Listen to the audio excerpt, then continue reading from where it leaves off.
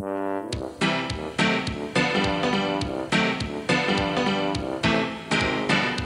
the Muppets Minute Show with your hosts, Annie and Nick. Yay!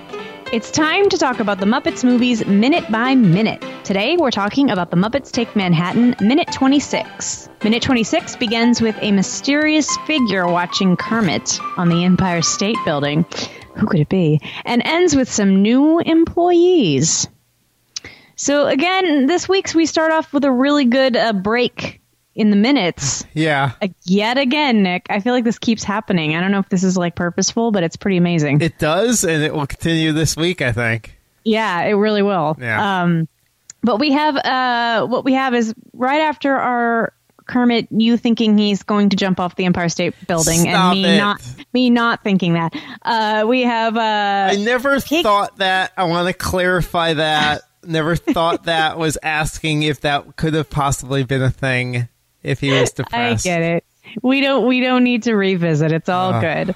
I'm just joshing you. Mm-hmm. But I'm wondering if Miss Piggy, if it's even physically possible for her to have heard him. What do you think? Actual physics? No. Yeah. Okay. No. He's pretty loud. I don't know. We heard him from like away from the building. So I don't know. Movie But I'm gonna say, magic. you're probably right. I'm not I'm not good with all that sciencey stuff. But she's definitely well aware he's gone up there. So Okay. See. Okay. Are you? Is that the way you read it, or is she pondering? Is it supposed to represent? They have this certain connection and kinship, and she's on the same path as he is, and she is wandering around and is like, maybe that'll be a good place to go up and ponder life. I'm going to say no, and here's why. Okay. The way she's dressed. She's in a disguise. She's full on in stalker mode, Nick. She's stalking him? Yeah. Like as in keeping tabs on him. She's following him. You don't Totally. think she's just in I guess with the collar thing. That's not very fashionable. No, it's the hat and the collar. She's supposed to, even when they first see her, we're not really sure who it is. Like, they honestly could have held on that hat shot longer and then had her turn so that we see who it is, because it's supposed to be like, who's this person who's watching Kermit? Yeah, okay. And then we see that, oh, well, it's Piggy. She stayed after all. Why did she stay? Why isn't she going up to meet Kermit? Well, she's clearly hiding from him. She doesn't want him to know that she's there. So she's stalking him. So she followed him there. Okay. Yeah. I don't know if I ever picked up on that. Even with the rest of the Piggy subplot? Yeah, I guess with what comes after, but I don't think I ever had that thought right there. That's really funny. I really don't. I really don't. Yeah. You're right. I mean, put it in context of everything else we know. But yeah, I guess even right there. The outfit just sells it to me because it's not a normal outfit. She's clearly hiding. Like, she's keep the collar up, the hat down. It's not something Miss Piggy would ever wear. It's a good shot. It's really cool. It is a cool shot. It's like the other shot we saw with his silhouette, his shadow. It just really nice shot and a nice little reveal. When she turns her head down, we just see the side of her pig face. Like, we know it's her, but we can't see her face. It's really cool. I think I honestly always just thought of it as Kermit went there and to ponder life, and now she's doing the same thing. That's so weird. But yeah, you're right. I mean, I guess no, because in a larger context, yeah. It's supposed to be a surprise that she's even there. I mean, she's not supposed to be in New York. Right. So, no, I know. It's a reveal that she stayed in New York. I get that. But I still just thought it was they're on the same path because they're meant for each other. No, I think I'm getting stalker vibes. Oh, yeah. No. I don't. You convinced me for sure. But I hear you. I see what you're saying, and that's a nice thought, but I don't think that's the case. All right. Next day, I assume we're back at Pete's, and it's interesting because the way they filmed this little bit is like he's very comfortable there. Yeah. You know, so I wonder, like, how much time has actually passed? Like, has he kind of become their friends, or are we just to assume that, like, that little scene that we got, you know, last week or the week before, or whatever, was it? Like, what do you make of this? Like, I was not thinking too much time had passed. I mean, okay. Obviously, I think this is the next morning after the Empire State Building. But as far as with the conversation, you know, the people's is people's, basically, to this, a couple days. Maybe, yeah. Yeah. Okay. But it's like these are his only friends now in the city. So it's like he's going to go back and talk to them. It's like I know obviously he's coming in here with the motivation to get some work, as we'll find out. But it's just interesting to me that, like, he's very comfortable. You know, like, he's very comfortable there. Actually, I'm thinking I'm actually looking at the script right now, because the way Pete, like, in this minute, is talking to Rizzo, I think he says, I thought you might working on this. He talks about his, like, work ethic, like, all morning like this, you complain. Oh, well, okay.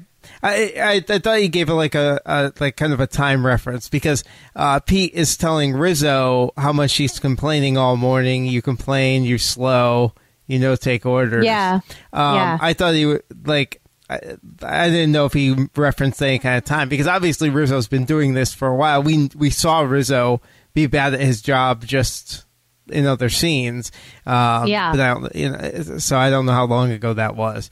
I thought there was a reference to it, but there wasn't. So, I can't imagine too much time has passed. I see what you mean about maybe he became good friends with them, but I don't think so. I mean, I think Jenny attached to Kermit right away. They have a connection. Yeah. And with Pete's Pete. Yeah. No, and I mean, Pete loves Kermit in his little way. He does, but yeah, I have some questions about that later. But we have Rizzo asking, you know, and it's so funny too. Like, he's obviously asking for the food to take it, but then he's like, "What's this?" And that's another hint that, like, he either is terrible at his job or hasn't been here very long, because he doesn't know what the food is, which we figure out is hominy grits. Yeah, I think Rizzo did it just to kind of piss Pete off. And to get the joke. Yeah. I feel like just to get the joke. Because I feel like, it's almost like Rizzo's constantly trying to get a rise out of him. So it makes sense that he would say that. But I did think that the joke was kind of funny. Oh, I love the joke. Hominy grits are just a kind of a different kind of grits. So grits is made from boiled cornmeal. It's kind of ground up corn. Hominy grits are the corn that has been treated and the hull was removed, so it's just a little different type of grit. Okay, so it's a thing. Like, I didn't know if it was just for the joke or if it was an actual thing. Okay, no, but I love it. Yeah. How many grits? How am I supposed to know? What does he say? Yeah. How am I supposed to know? Do you like grits?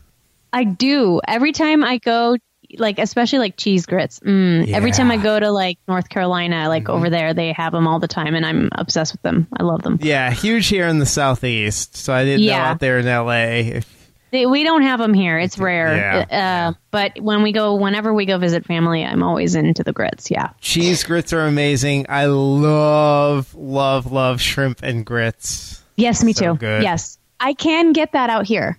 Often, depending on the restaurant, but that's like the one place you can pretty predictably get grits is with shrimp and grits, which is awesome. So yes, good call. You have to flavor them. You have to do the butter or something. Yeah. Oh yeah. They're just totally yummy. I love them.